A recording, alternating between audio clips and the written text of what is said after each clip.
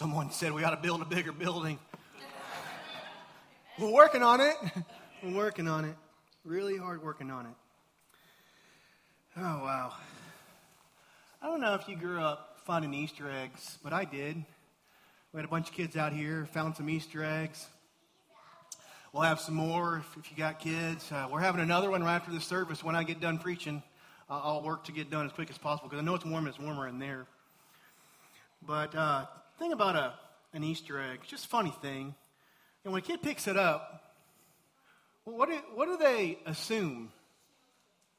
They assume there's something good in there, right? What if I were to tell you there's something really good in here? There's something really, really, really good in this particular egg. What would you think? I'm just wondering if there's somebody who would be brave enough to come. Yeah.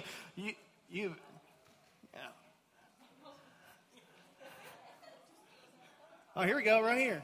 Here we go. You shake my hand, Tommy? Do you believe there's something really good in there? Do you believe me? Here. You want to open that? Go ahead. Whoa! What is that? Go ahead and open it. Go ahead and show people what that is. Hold on. Go ahead and unfold it. They can't see it. You want to unfold that? Here, I'll hold this. If you want to unfold that, let me hold that for you. Here you go. Oh, man, that's got a guy named President Jackson on it. That's a $20 bill, y'all. There you go. That's all yours. You can have it. Take your family to lunch. You can get a few burgers for that. I love it. I love it that the kids are like, me. All you adults are like, I don't believe him. He's up to something, right? Like, why wouldn't you take an egg? What if there'd have been $1 million in there? $1 million. What if it had been $1 million check in there that was good? Wouldn't that have been cool? And you opened it up like, for sure, I got to open that. Well, today, we open up the greatest gift. We remember this at Easter. We all know this. Hey, believe me, I'm not going to say anything new today, probably that you've never heard before. You've probably heard what I'm going to say, but can we acknowledge that what we're going to focus on, the resurrection of Jesus, as we open that and all that means for us and the world, like that, we would have to open it, right? And so let's do that. That what we celebrate today is a transformative truth. When that angel said to those ladies who came to that tomb on the third day, like, why do you look for the living among the dead? He is not here. He is risen. Has resonated for the past couple of thousand years. The tomb is empty. Reminds me of little Emily. She went to her mom and told her mom that her stomach hurt. And so said, well, her mom said, maybe you should, maybe it's because it's empty and you should put something into it. And so she did, and she felt better. The next day, the pastor came over for dinner with them, and he began to talk about what's going on. And he told him that his head hurt, which little Emily responded, that's because it's empty. Maybe you should put something in it. So as we focus on the empty tomb, here's been my prayer for today for all of us. That God would put something in us. That God would put something in us. When we think about the empty tomb, the reality and the truth that Jesus is alive. He defeated death. He is resurrected. That God would, and I don't even know what that means for you, that God would put something in us that we need this Easter Sunday. For the past couple of weeks, we've been in a sermon series we've called Sounds of Hope. And here's the premise. If you're new to us today, here's the premise. That there's something about music that resonates with us, something that jives with our heart and souls and minds. But when we put music to the truths of Scripture, these ageless, timeless truths that are so transformative, when we bring those together, that strikes a chord within us that resonates like nothing else. So the sounds of hope. Let me give you the sound of hope for today. It is built on the reality of the empty tomb. It is built on this truth that has resonated, has struck a chord with the church for the past 2,000 years. The bodily resurrection of Jesus Christ. And here is the sound of hope for today. God won. God won. There's a man born in 1725. Let me get my water. Can you throw me one of those waters? There you go.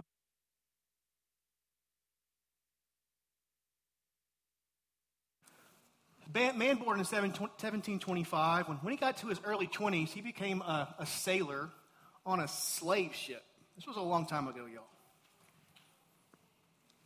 But this particular man, he just became known as a very bad man, an evil man. No one wanted to be around this guy. He was arrogant. He was drunk all the time. He was hateful. And maybe, just maybe, you may have heard the term cuss like a sailor. It may have come from this man. He had that kind of mouth on him, so bad that he had a nickname. His name was the Great Blasphemer. He used God's name in vain so much, that was his nickname, the Great Blasphemer. The captain of that ship said of him that he created new words that exceeded the limits of verbal debauchery. A lot of us don't even know what debauchery is, but it's bad, y'all. That's really bad. His words were so bad and evil. He was so hated. One day he got drunk, he fell overboard. And what you would normally do for somebody that falls overboard, that you would throw a life preserver at them. There were people throwing harpoons at him. No one, seriously, this really happened. No one liked this man. He got so arrogant and drunk one day, he made the captain mad, and the captain stripped him of his clothes, and in front of 350 men, flogged him 8 dozen times. How many times is that? 96 times, right? Hit him with the whip. 96, that's a lot. No one liked this man. To which this man responded with 2 things. He was going to murder that captain, one, and then he was going to kill himself. And at that same time, a storm came up on that ship. Really bad storm. And everybody was scared for their life. This was a bad storm. So bad, everybody was scared for their life. And this man's good friend fell overboard, never to be seen again.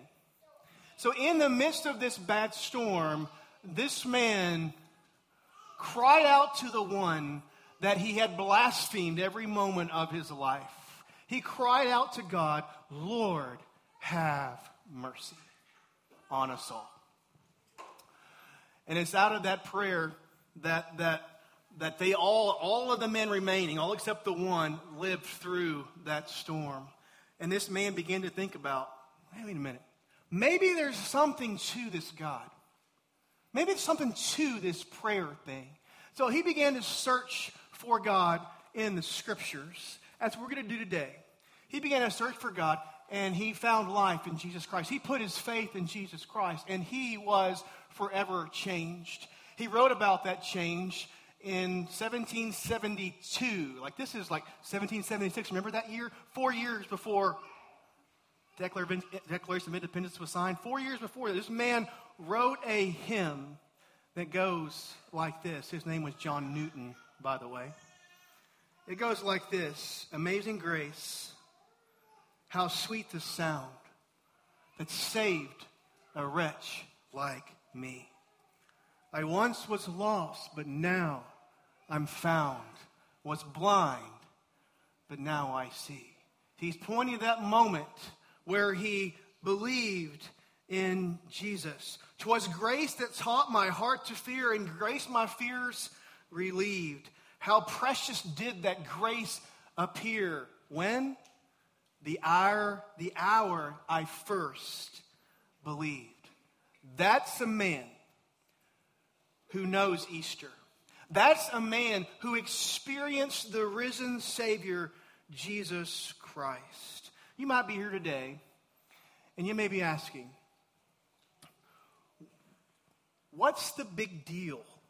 Why is the resurrection such a big deal to me? To which I would respond, I'm so glad you asked. This is why it's such a big deal. And this is why we celebrate Easter every year. It's a big deal when you go from knowing about the resurrection to experiencing the resurrection for yourself. Did you get that? This is why the resurrection is a big deal. It's not just something to know. The resurrection is something to experience. Turn with me to Ephesians chapter 2. We're going to begin in verse 1 today. This is Paul writing to the church of Ephesus. Paul, the Apostle Paul, wrote about 2/3, with the inspiration of the Holy Spirit, wrote 2/3 of the New Testament. He's writing to the church of Ephesus, and he is writing, I would consider, much like John Newton was when he was writing Amazing Grace.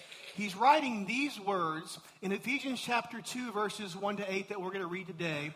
He's writing it as a testimony of himself. As we follow, you're going to see the first couple of verses, you're going to see you, but then it's going to say we and I, we, this we language, and then it's going to go back to you. So it's kind of a sandwich of truth where he's saying this is true of you, but this is also true of me and what's true of me. And then it goes back to you. So he wants us all to hear this, but he wants us to know that this is spoken from the trenches. This is a testimony of a man who has encountered the resurrected Jesus. Now, as we read verses 1 to 7, I would need you to know that our English versions, no matter which one you have, there's like from verses 1 to 8, you have multiple sentences. Well, Paul, when he writes this, he writes in extravagant run-on sentences, which he's known for. Paul was known as kind of the run-on sentence guy, but specifically on this one, verses 1 to 7 are all one sentence.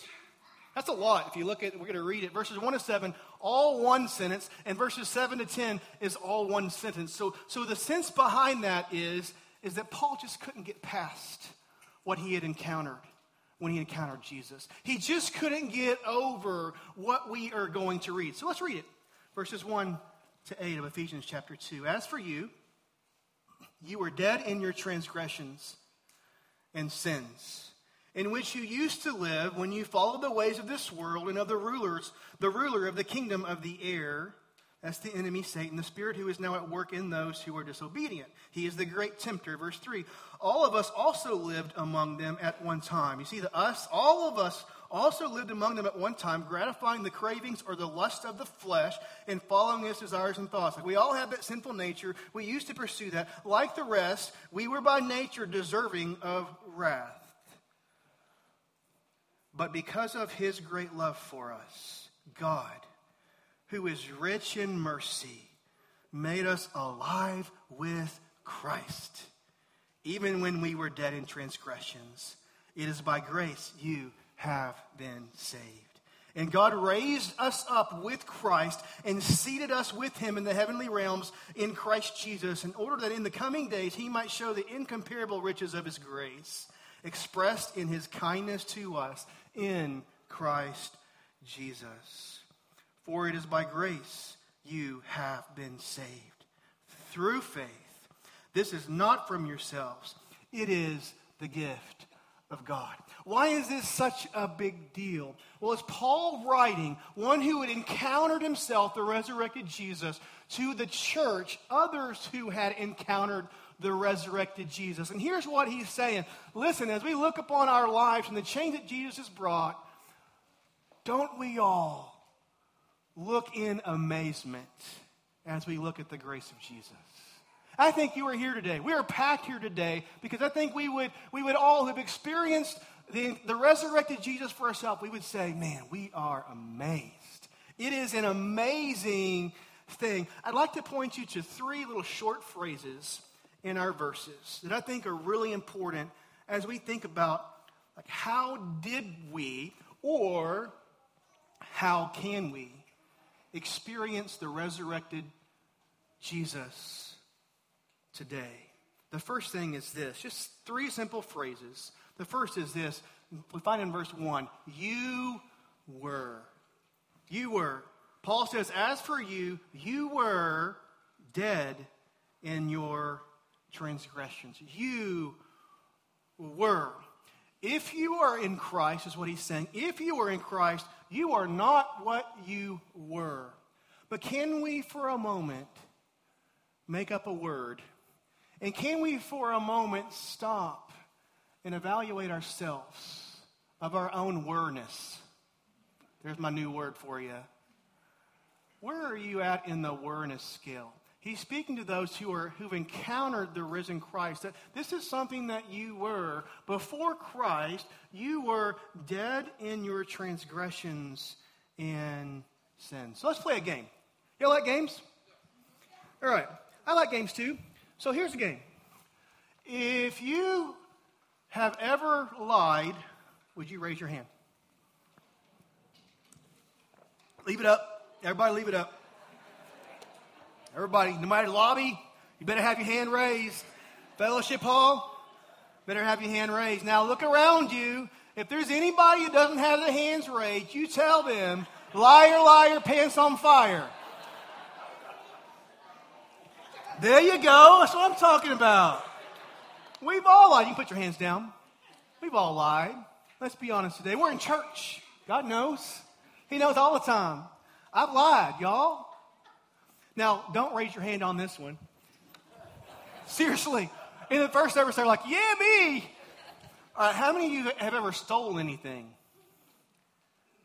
Okay, yeah. All right, I got some hand raises. Yeah, y'all are bold. Yes, I have stolen. I have. I've stolen things. How many of you have ever lusted? I know that's a word. It's a big word for you kids. Ask what that means. Ask your parents what that means. Jesus said, if you've lusted, you've committed adultery. If you don't know what that means, ask your parents. Woo. Aren't y'all glad y'all went to church today? So what does that make us? That makes us lying, thieving, adulterers. Yeah, right on time. Ding, ding, ding, ding. Exactly. You're like, some of you guys are new today. It's like, man, I thought I was coming to a good church. I got to find a more positive church. But this is so important that we acknowledge that we have all messed up and sinned. And that's what Paul's saying here. Paul's not pointing the finger saying just you. He's saying, I've got one in front and three back at me. We are all sinners, right? We are all. Well, why does that matter? We need to understand that this is important. That guilt, which is the acknowledgement that we have done wrong, guilt is the starting point to experience God's grace. Are you with me? Said in a different way, until you see yourself as a sinner, you'll never see the need for your Savior. Until you see yourself as a sinner, you'll never see your need for a Savior. You may say that, oh, Justin, I'm not that bad. Well, maybe if that's what we say, we're not quite ready for the grace of Jesus today. But if you're here and you're with me and you would say that I'm a sinner, that you are, we could use lots of words, wretched, despicable, dirty, all those things. I don't even know. We could use lots of words that we don't like. When we acknowledge that, we acknowledge that we are in desperate need of grace. But the cool thing, and this is why I focus on this today, the cool thing is that's exactly why Jesus came. Jesus came. Jesus said it himself. Who did Jesus come for? He came not for the holy. He came for the sinners. So when we acknowledge that we connect the dots. This is why he came. We are exactly why he came. Romans 6, Paul says to the church of Rome, for the wages of sin is death. Complete separation from God for eternity. That's heavy and weighty. But it doesn't stop there.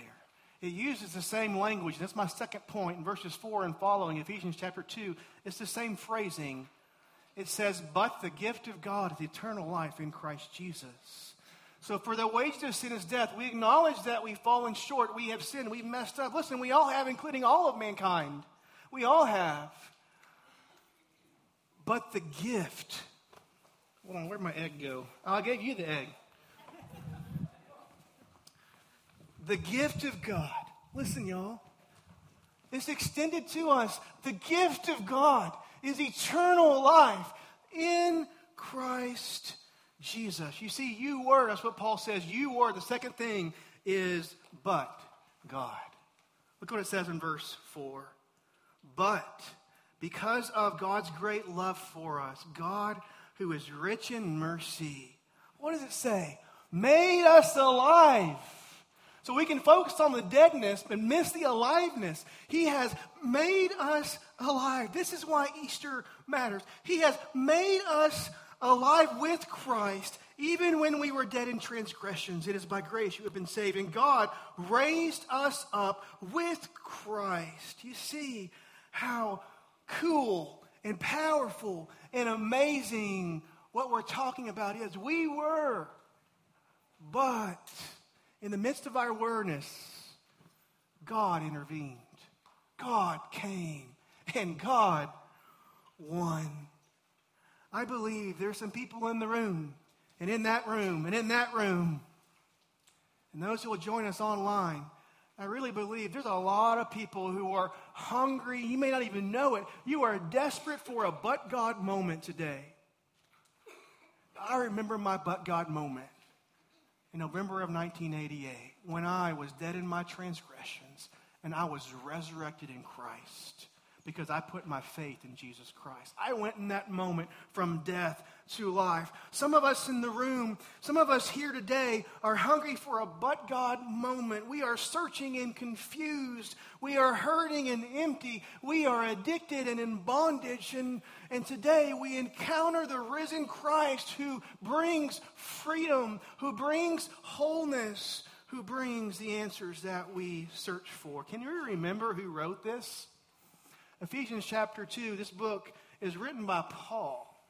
So if we were to sit with Paul today, if Paul was here next to me, can you think about the testimony he would be giving? Because this is really Paul's testimony. Who was Paul? Paul was a Jew, and he made it his mission to kill as many followers of Jesus as he could. Do you remember? His name wasn't Paul, his name was Saul, right? That was his name. And he was good at it. He was good at what he did. And he was doing what he had given his life to do. He was killing. He was a murderer. And so if he were here, you kind of see the context, just like we're putting that song in context. As we put Scripture in context, can you realize how he can't just get past the grace of Jesus Christ? He would sit with us and say, look, I made it my mission. If we look at Acts chapter 9, we see that I was breathing utterances all the time of murdering Christians. He had made a journey to Jerusalem to see the high priest to get the next list of names where he could go to Damascus and take out more Christians. And as he went on the way, he had his but God moment. And so if he was here, he would tell you, I was the most wretched of wretched people. I was the sinner of sinners. I was murdering people on a daily basis, torturing them, stoning them with a slow death. And he would say, in the midst of that, this is who I was, but God. The light came down on that road to Damascus. And there's a voice from the heavens that said, Saul, why do you persecute me? And he knew enough about the truth of God to say, who are you? But he said, oh Lord. He knew that this was God talking to him. And it says that it was Jesus. This was the resurrected Jesus talking to Saul. And he was blinded for days. And God gave him a divine encounter with this man named Ananias. And when he met Ananias, the scales fell off his eyes and he could see. And Ananias told him, it's like, hey, God is going to do great things through you, and you are going to go and proclaim the resurrected Jesus, the one that you've been trying to kill his followers for all of your mission of life. And so he would tell us today, I was, but God. But God. I was called to go and declare the resurrection power of a man that I hated, and I persecuted his followers. but God, because of his great love for us, who is rich in mercy, he made me alive in Christ, even when I was dead in transgressions. You see, you were, but God. But God. That's resurrection language. As you think about the rest of those verses, a couple of times he says, it made us alive. That we were dead and we were raised. It made us alive with Christ. Verse 6 says, and God raised us up with Christ. You see, Paul uses this resurrection language. Well, why does that matter? Well, here's why it matters. Because Jesus is truly resurrected, we can be truly resurrected. Because Jesus was completely resurrected, we can be completely resurrected. You were, but God. And why? And how? Well, that's the third thing we find in verse 8. By grace. And by grace alone. So if you're here today and Paul resonates with you, you're here like, man, I just don't deserve anything that God would give. I mean, I look at my life. I'm not the dad I should be. I'm not the husband I should be. I'm not the friend I should be. I'm not the son. I'm not the daughter. I'm not the worker, whatever. And you're here today. It's like, I'm just not that person. I'm just don't deserve it.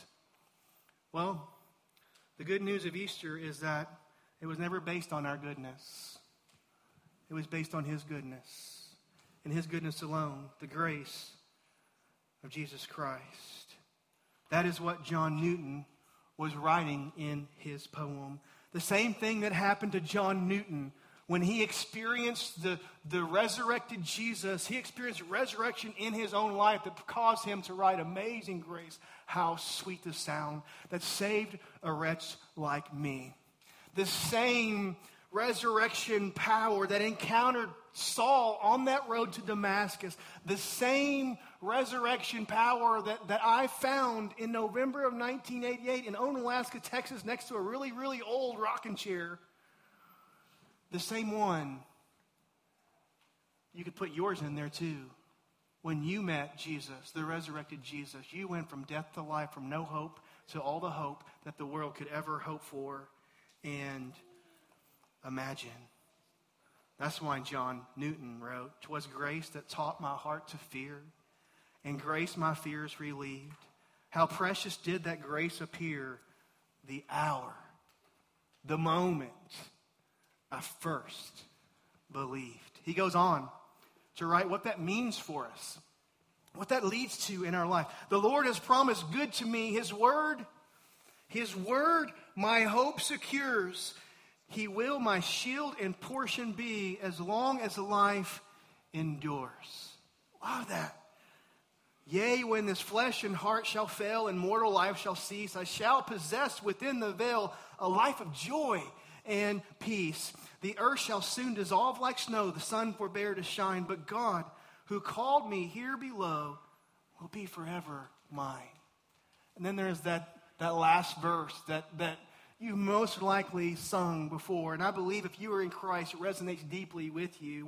When we've been there 10,000 years on the other side, bright shining as the sun, we've no less days to sing God's praise than when we'd first begun. You hear John Newton saying, you hear what he's saying? He just can't get past the amazing grace of God. He just can't get past it. Paul just can't get past the amazing grace of God.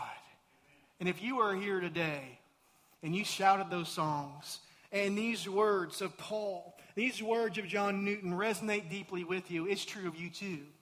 And Easter means something different for you. It hits different for you. It resonates. The amazing grace of Jesus Christ brings us to life. We are made alive in Christ. As the band comes up, we're going to have a closing moment. I want to say this to you today. The resurrection is not a conclusion. The resurrection is an invitation. The resurrection is not a conclusion. We didn't stop there. It's an invitation. For those of us who are in Christ today, it's an invitation for us to respond with praise and joy. But I do have to believe there's many in the room in the lobby, in the fellowship hall, around the world that watch this online, there's many who have never gone from death to life because of genuine faith in Jesus Christ. And if that's you today, man, you're in the right place. I believe that God brought you here today. If that's you, and you even question that, as you think about your worthiness, like maybe I'm still in my sin.